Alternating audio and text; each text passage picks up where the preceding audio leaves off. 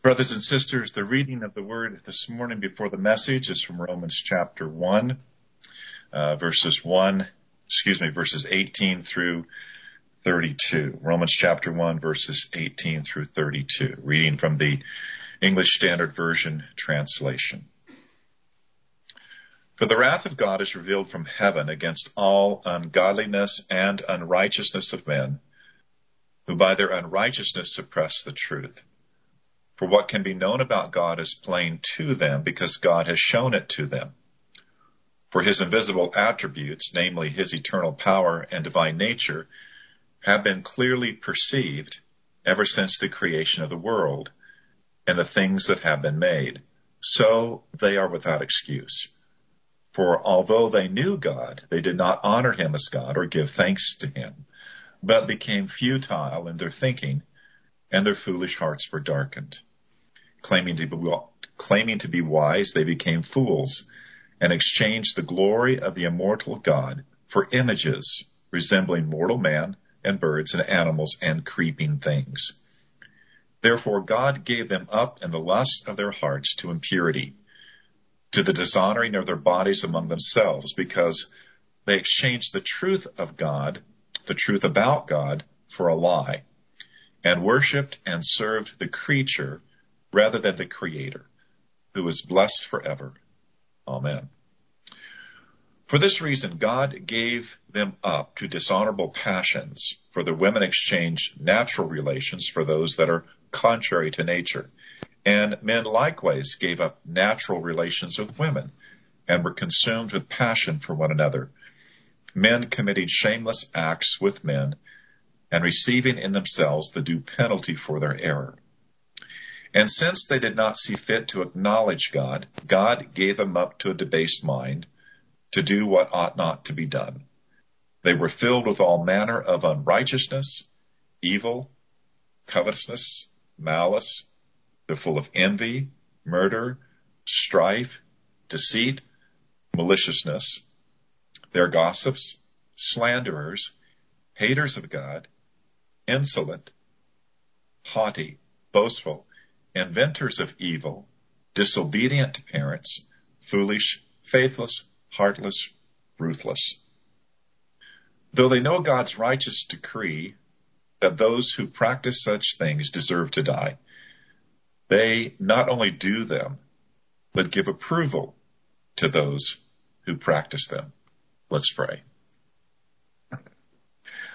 Father, as we come to this significant passage in your word, we pray that you would grant us such a measure of your Spirit that we would be able to understand it rightly, receive it humbly, to have it work through the way we think and understand things, so that our thoughts, hearts, desires become more conformed to your will and toward the image of Christ. And we would pray, Father, that through the instruction of your word, we might, as believers, have hope, hope that is fixed upon Christ, in whose name we pray. Amen. I want to begin by just mentioning the title. We're still considering the triumph of God at Mount Carmel and the defeat of Baal, but notice the subtitle. The subtitle is this: the gospel begins as a critique against paganism. I want us to appreciate that. As we come to the end of this passage in 1 Kings, the story of the defeat of Baal at Mount Carmel. Last week, we looked at the climax, which was really given to us in verse 39, that when the fire came down and consumed the meat upon the altar and consumed the wood, and consumed the stones, and then licked up all of the water in the trenches and even licked up the dust. We read in verse 39, when all the people saw it, they fell down on their faces and said, "The Lord, he is God. The Lord, he is God." So that was clearly the climax. But then the final event and the resolution of the showdown would be verse 40.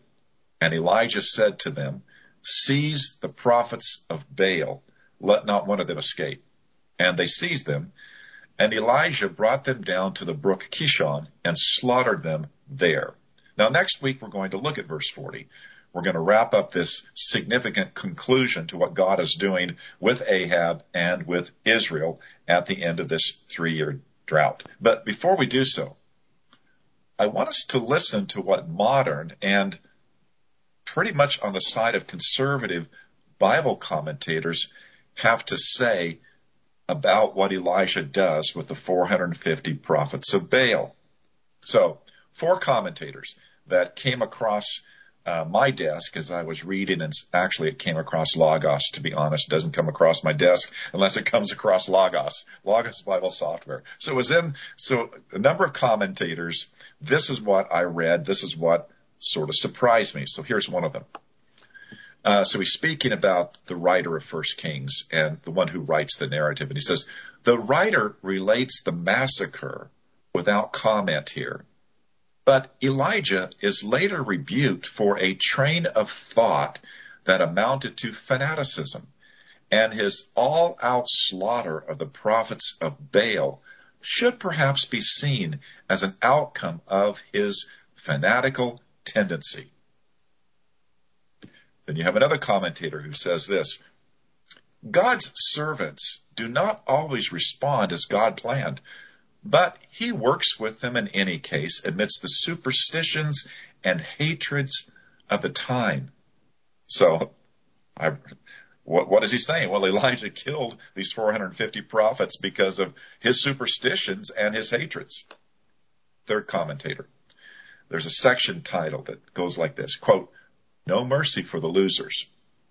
And then quoting this commentator, the fire from heaven convinces the people that Yahweh is Israel's true God.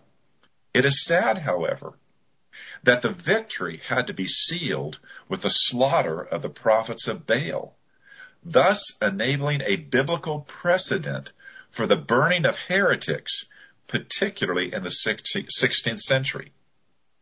And then the fourth. This writer says, quote, I wish Elijah hadn't killed all those other prophets. Maybe God feels the same. The story doesn't say that God told Elijah to do so, nor does it directly express an opinion on his doing so.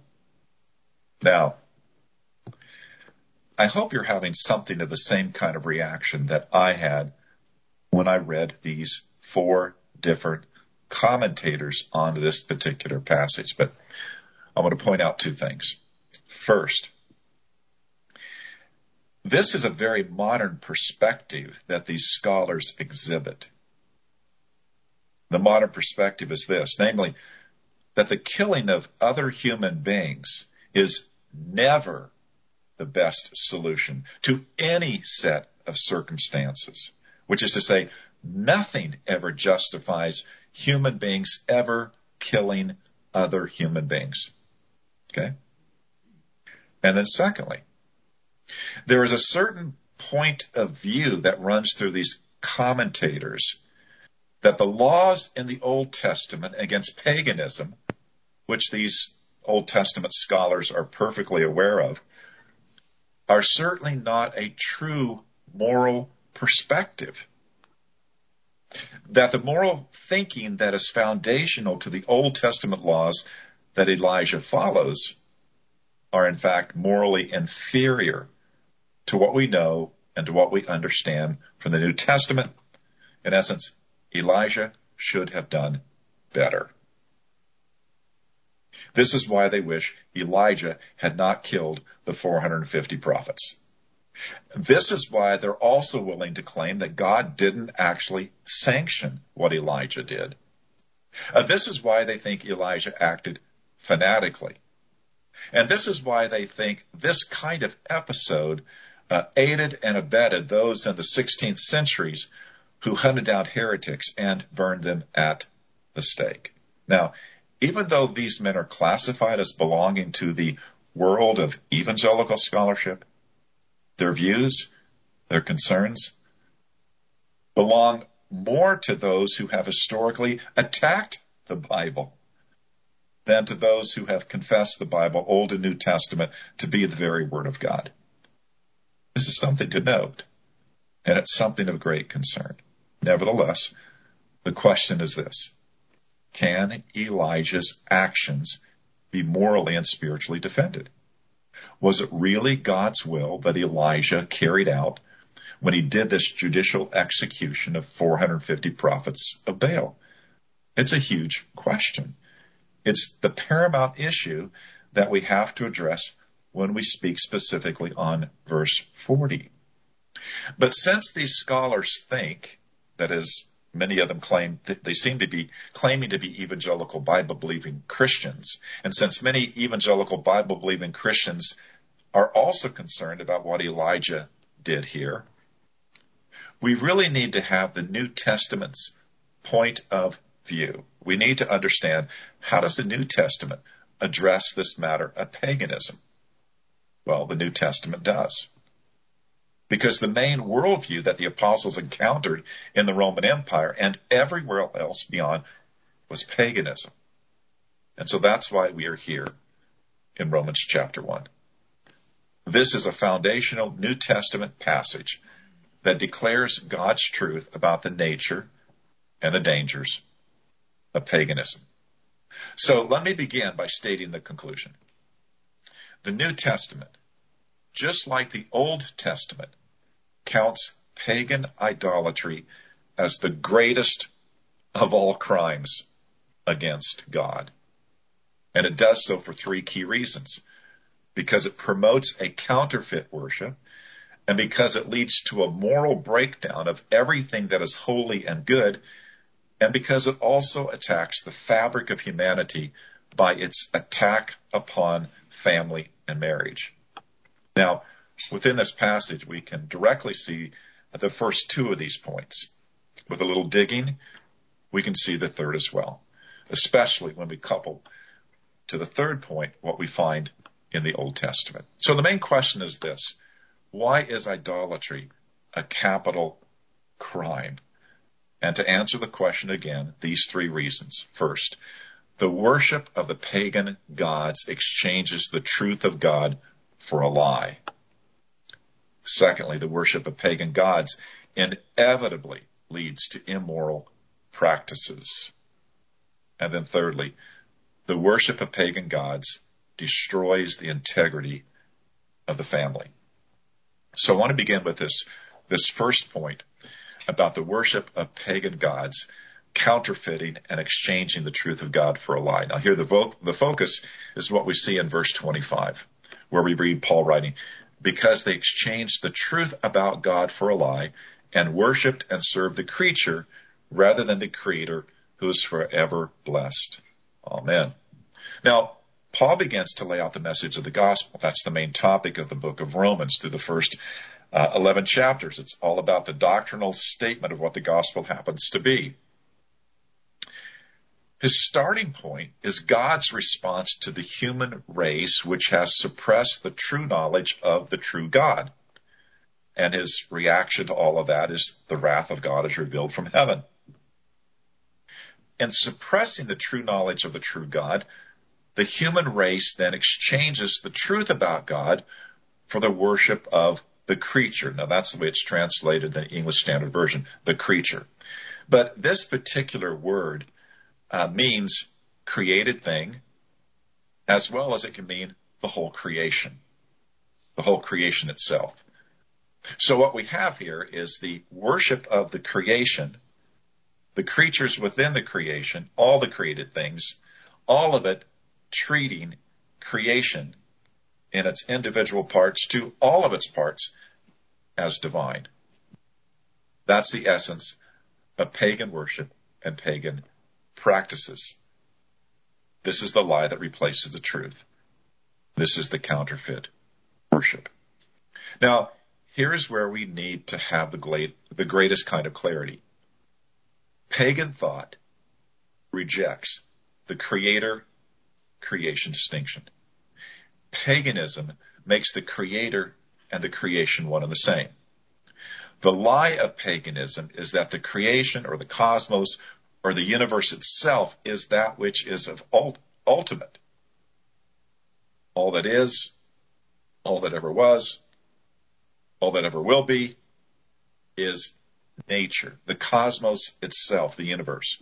And because this whole thing is divine, the technical word for this understanding of reality is pantheism. God is all and all is God. So, for paganism, there's no creator outside of the cosmos. There is no, in the beginning, God created the heavens and the earth. Rather, in some manner, the cosmos has always existed, and this cosmos itself is to be worshipped, and all of the forces of nature are worshipped as gods, and the gods are worshipped through man-made idols that represent the gods of nature, but they themselves also become the objects of worship. And so Paul says in verse 23 about human beings who exchanged the glory of the immortal God for images, resembling mortal man and birds and animals and creeping things. Now, Paul's teaching here has the same focus as the first and second laws of the Ten Commandments. Remember, the first law, the first commandment says this: you shall have no other gods before me. And then the second one says this: you shall not make for yourself a carved image of anything that is in the heavens above, or that is in the earth beneath, or that is in the waters under the earth. You shall not bow down to them or serve them, for I, the Lord your God, am a jealous God. Now, note, in light of this, of what Paul says in verse 21. For Paul says in verse 21, for although they knew God, they did not honor him as God or give thanks to him. So this echoes the same idea of dishonor to God, of robbing God of his glory, that we find in the first and second two commandments. Breaking the first and second commandment always is a dishonor to God. It's always robbing God of his glory. It's always robbing him of the worship that he alone deserves. So paganism dishonors God. Paganism robs God of his glory. Paganism robs God of the thankfulness that we owe to him. But perhaps even more significant is the verse 25, the statement that Paul mentions in verse 25, that pagan worship is a great exchange. It replaces the truth about God with a lie. Who God really is replaced by what God isn't. This is the great counterfeit of paganism, a replacement religion, a rejection of the true knowledge of the true God. Now, we need to understand that this is going to have a profound effect upon human beings, because we are made in the image of God. And because we are made in the image of God, we will become like what we worship. So we call attention to Psalm 115, which we read, verse 8, where the writer says, those who make them become like them. So do all who trust in them. Our view of human beings will conform to what we worship, what we view as God. If we think of nature as God, we will ultimately demote human beings to the status of simply being something of nature. But even if we say that every human being is divine, we are no more divine than a rock or a tree or that white stuff that pigeons leave on city buildings. We will not see human beings as Psalm 8 describes us in verses 5 and 6. Yet, as David wrote, speaking to God, you have made him a little lower than the heavenly beings and crowned him with glory and honor. You have given him dominion over the works of your hands. You have put all things under his feet. So, exchanging the truth of God for a lie has very serious consequences. Now, we'll look at those. Two further consequences that Paul gives us in this passage. So the second big truth that we find here is this: the worship of pagan gods, pagan worship, inevitably leads to immoral practices. This is the flow of Paul's thought. And he describes it in two parts. So part one would be verses 26 and 27 of Romans 1. God gives people over to their dishonorable passions. Now, if you look up the various translations, you'll see that they're called vile passions, degrading passions, shameful lust. But the important thing is to note, God didn't create the human race this way. But when fallen human beings reject the knowledge of God, God gives the human race over to these fallen passions, these desires, these lusts. What was existing within human nature, fallen human nature, then emerges. It was there in its latency, then it becomes evident in terms of the way it exposes itself in terms of these things taking place among human beings. Now, the second part is what Paul says in verses 28 to 31. Paul gives us a list. There's at least 21 specific immoral acts or immoral conditions that characterize in a general fashion the evil that human beings do to one another. This is the evil that we find in fallen human nature. It's what fallen human nature looks like apart from the grace of God. So human beings, when they make nature ultimate, the consequences in terms of what it does to human nature itself is that these fallen inclinations become viewed as natural. They become viewed as the norm. They become viewed as natural in such a sense that all taboos, all kinds of moral judgments about them begin to disappear. And that's especially in the realm of sexuality. The sexual inclinations that Paul names here, within a pagan understanding of the world, must be seen as simply normative parts of human life. But our biblical point of view sees things differently. We see that the pagan point of view degrades to these kinds of practices, that people use people. People abuse people as means to their own ends and to their own selfish fulfillments. We see the principle of pleasure valued over any principles of true righteousness, true goodness, true holiness. We see that the commandment that we would love our neighbor as we love ourselves is essentially canceled. And then the other consequence, the third truth that the Apostle Paul teaches here. Paganism, the worship of pagan gods, destroys the integrity of the family and marriage. We see two things that Paul says that points in this direction. First is the male and female homosexuality that Paul describes in verses 26 to 27.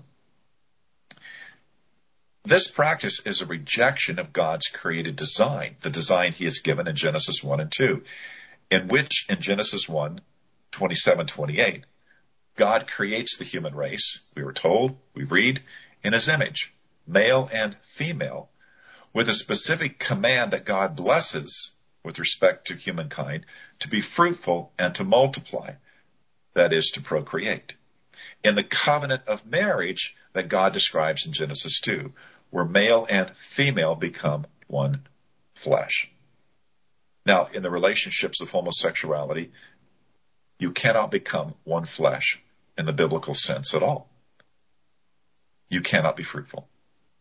Homosexual relationships cannot procreate.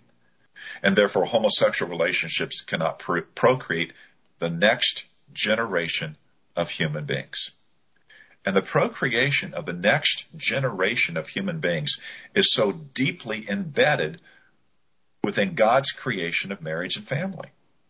It's stated there right from the beginning. And the LGBTQ approach drives an agenda that destroys the integrity of family as God designed it. Then Paul points to a second issue, that paganism as a fundamental rejection of the true God produces. In verse 30, Paul speaks about, or mentions, quote, disobedient to parents as one of the characteristics of a fallen humanity. Now that may seem like a small statement to us. We might think that Paul is referencing things like teenage rebellion, the generation gap and such, but it is far deeper. The Old Testament and New Testament pattern is that of parents raising up their children in the nurture and admonition of the Lord.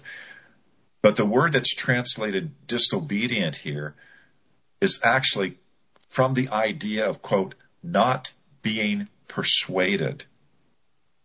It's a word that's the opposite of faith, not being persuaded. It's the kind of disobedience here that is of the utmost concern in the Old Testament and in the New Testament, that of being disobedient to the faith of one's parents. And again, we see in the Old Testament that this is the Old Testament arc of history, that the children of a faithful generation of Israelites grow up unpersuaded of the true faith, and they pursue the gods of Canaan. They fall away into pagan idolatry.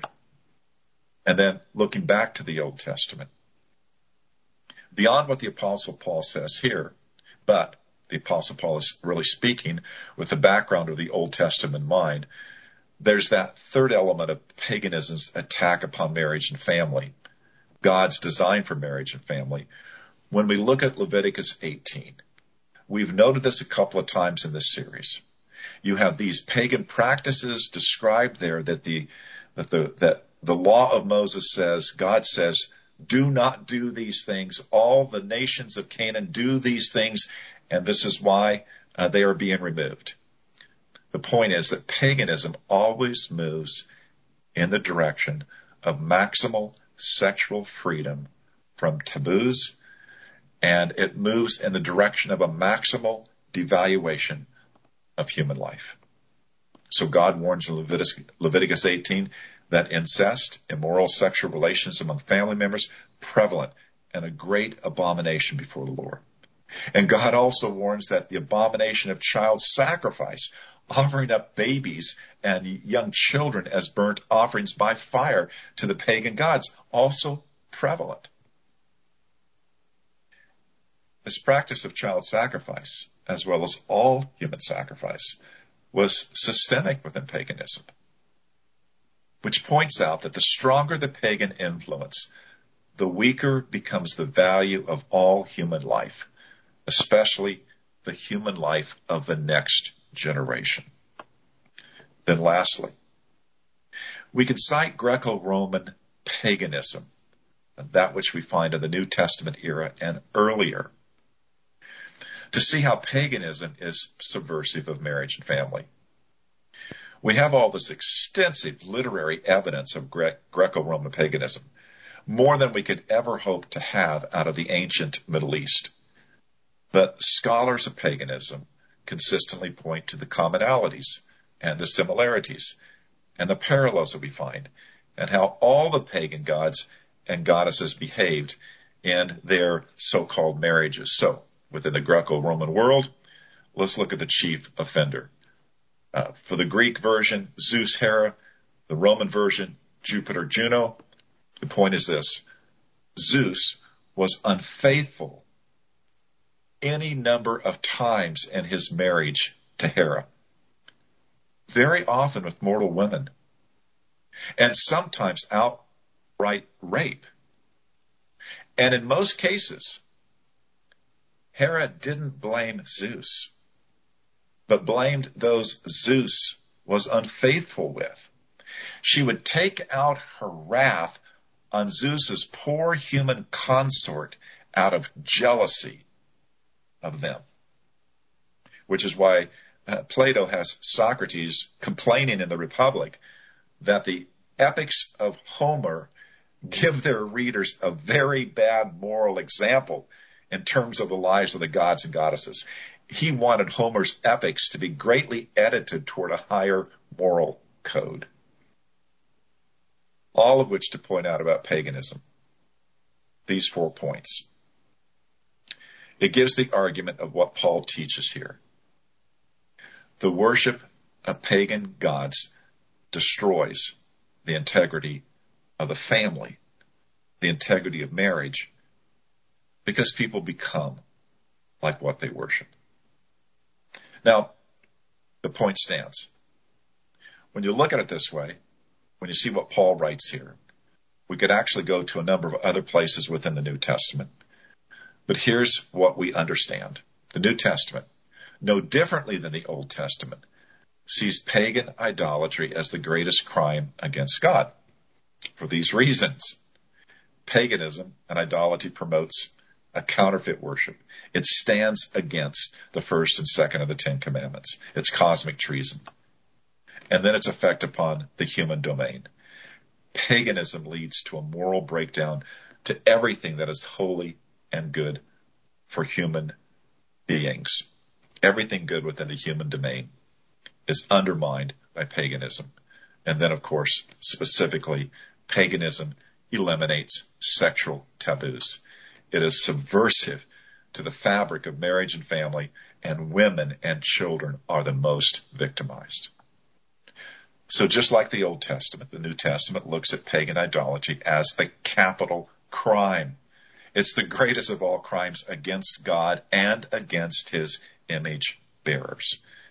It exchanges the truth of God for a lie. It removes the moral fiber, the God-given boundaries that those who bear the image of God are supposed to have with one another.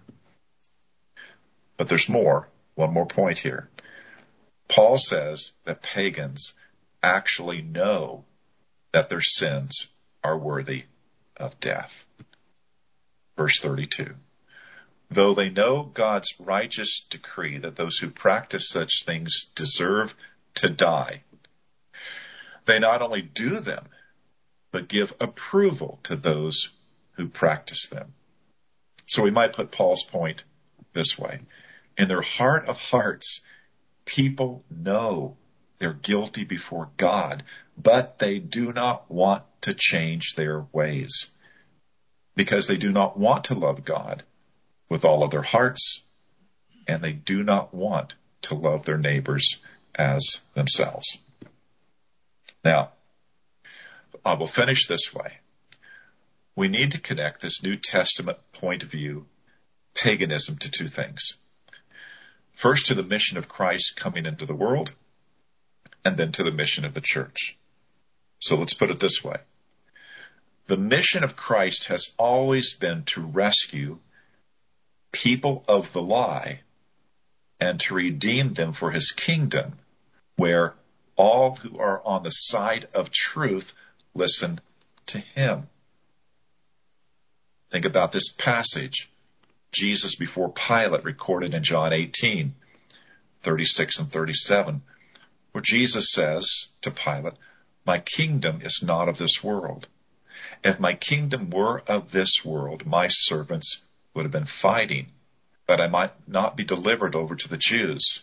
But my kingdom is not of this world." Then Pilate said to him, "So you are a king?" Jesus answered, "You say that I am a king. For this purpose I was born, and for this purpose I have come into the world, to bear witness to the truth. Everyone who is on the side of truth listens to my voice." The pagan world has exchanged truth for a lie. Jesus came to bear witness to the truth. All who are of the truth listen to his voice. As Jesus has said in John 10, 27 to 28, "My sheep hear my voice, and I know them, and they follow me. I give them eternal life, and they will never perish, and no one will snatch them out of my hand." And a few verses earlier, he had said, "And I lay down my life for the sheep." The point of the cross is that Jesus came to save people from the lie and to bring them into the truth. But then secondly, the mission of the church. Remember what Timothy heard from the Apostle Paul. In 1 Timothy chapter 3, 14, 16, Paul wrote these words, "I hope to come to you soon, but I'm writing these things to you so that if I delay, you may know how one ought to behave in the household of God, which is the church of the living God, a pillar and buttress of the truth. Great indeed, we confess, is the mystery of godliness. He was manifested in the flesh, vindicated by the Spirit, seen by angels, proclaimed among the nation, believed on in the world, taken up into glory. Paul tells Timothy, so Paul is telling us, our mission as the household of God, our mission as the church, our mission as Christian believers is to be a pillar and buttress of the truth about Christ, who came to rescue and redeem people out of the domain of darkness, to translate them into his own kingdom in order to have eternal life. And that is why our series theme has consistently been this. Even if paganism has eclipsed the influence of biblical truth in this age and in this culture, the call to all believers is to remain faithful to the mission of who we are and what we are called to do. And therefore, we need to remember how we are to live a life worthy of the Lord, so that our lives and our reputations never tarnish the message we proclaim, that we would bear fruit in every good work, always focused upon abiding in Christ, Christ who is our solid rock. Amen. Our God and Father, help us to be like the men of Issachar, who were able to understand the times in which they lived. Help us to hear the words that the Apostle Paul spoke to the Ephesians, that we needed to redeem our time because the days are evil. Help us to listen to what the words of the writer to Hebrews said, that we need to fix our eyes on Jesus, running the race with perseverance. Help us to understand that, like Paul said to the Colossians, that we need to have our words seasoned with salt, with wisdom talking to those who are unbelievers. Remind us again and again, Father, of our purpose here in this world, to bear a faithful witness to Christ, who is the truth, who has brought us truth, who has rescued us from the lie that is paganism. This we would thank you for. In his name, amen.